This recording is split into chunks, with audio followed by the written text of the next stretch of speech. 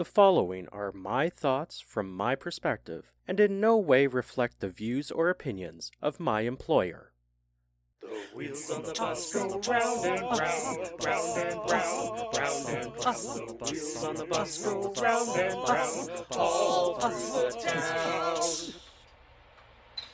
In Front of the Yellow Line, Season 2, Episode 5.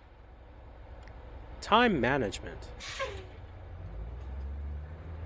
I would like to take a moment to talk about schedules. I know what you're thinking. I've already talked about that. But this time, I'm not talking about bus schedules. I'm talking about my own personal schedule. This is something that a lot of people don't even consider. I've said all along that I love my job, but if there is one thing I miss from any of my previous jobs, it's a stable schedule. Being a bus driver, I definitely do not work a 9 to 5, Monday to Friday job. I rarely get holidays off unless they happen to fall on my scheduled days off. There are some shifts I work where I may have to start at 4 a.m. or some shifts where I may have to work until 2 a.m. But most importantly, the big thing I have to deal with is split shifts. Not all bus drivers have to deal with split shifts, but most of us do. We do get to choose which shift we work, however, it is all based on seniority. Straight shifts are the most popular, and I'm not high enough on the ladder to get those shifts yet. The majority of the bus drivers that you encounter are probably working split shifts. The reason, of course, being that it is during morning and afternoon rush hours that you need the most buses on the road. During rush hours, there are hundreds of buses on the road. Some of the most popular routes will have 5 or 10 minute frequency, which means that for those routes alone, there are dozens of buses. That being said, a common misconception is that your bus driver just goes back and forth on the same route all day. Quite often, this is definitely not the case. I regularly get shifts where I will be servicing several different routes in my day. Here's an example from my work that I do right now. Thursday and Friday, I do the same work, which starts at 6:40 in the morning at the garage. I drive my bus out of service from point A. I then drive a partial route to point B. Then I out of service and drive back to end my morning at 9 a.m. Then I kill time until my second piece of work, which starts at the garage at 1:31 p.m. That's right, 1:31, not 1:30.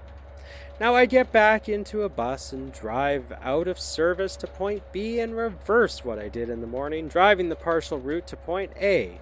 Then I switch routes and drive to point C, go not and whatever. You get the point. Confused? Yeah, welcome to the world I live in. Even more surprising is that this is one of my less complicated days because all my work begins and ends at the garage. Some days I have to start on the road and take over for a bus that's already in service.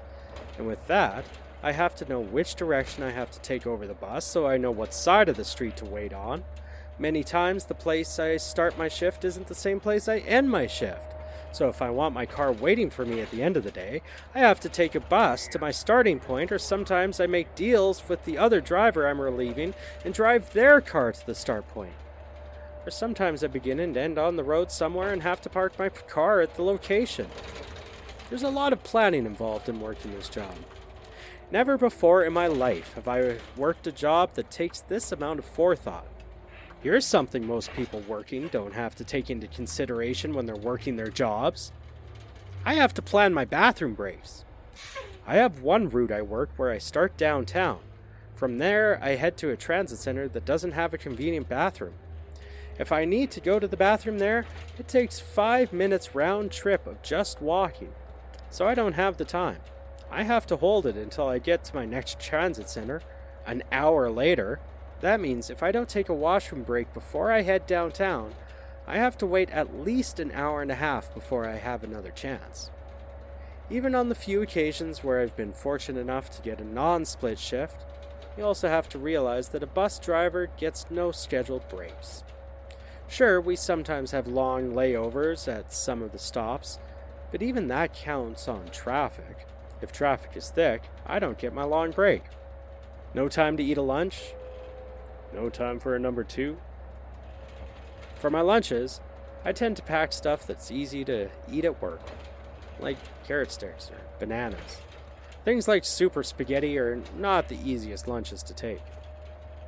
Cutlery equals inconvenience. But above all else, nothing that's going to give you bowel issues. Can't throw off the bathroom schedule.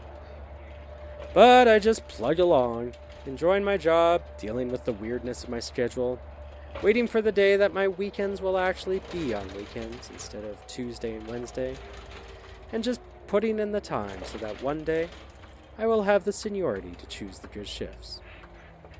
One of the worst things about a split shift is sometimes it takes you 12 hours to work an 8-hour shift. From in front of the yellow line, that's how I see it. Please follow the show on whatever app you listen to your podcasts on so you don't miss an episode.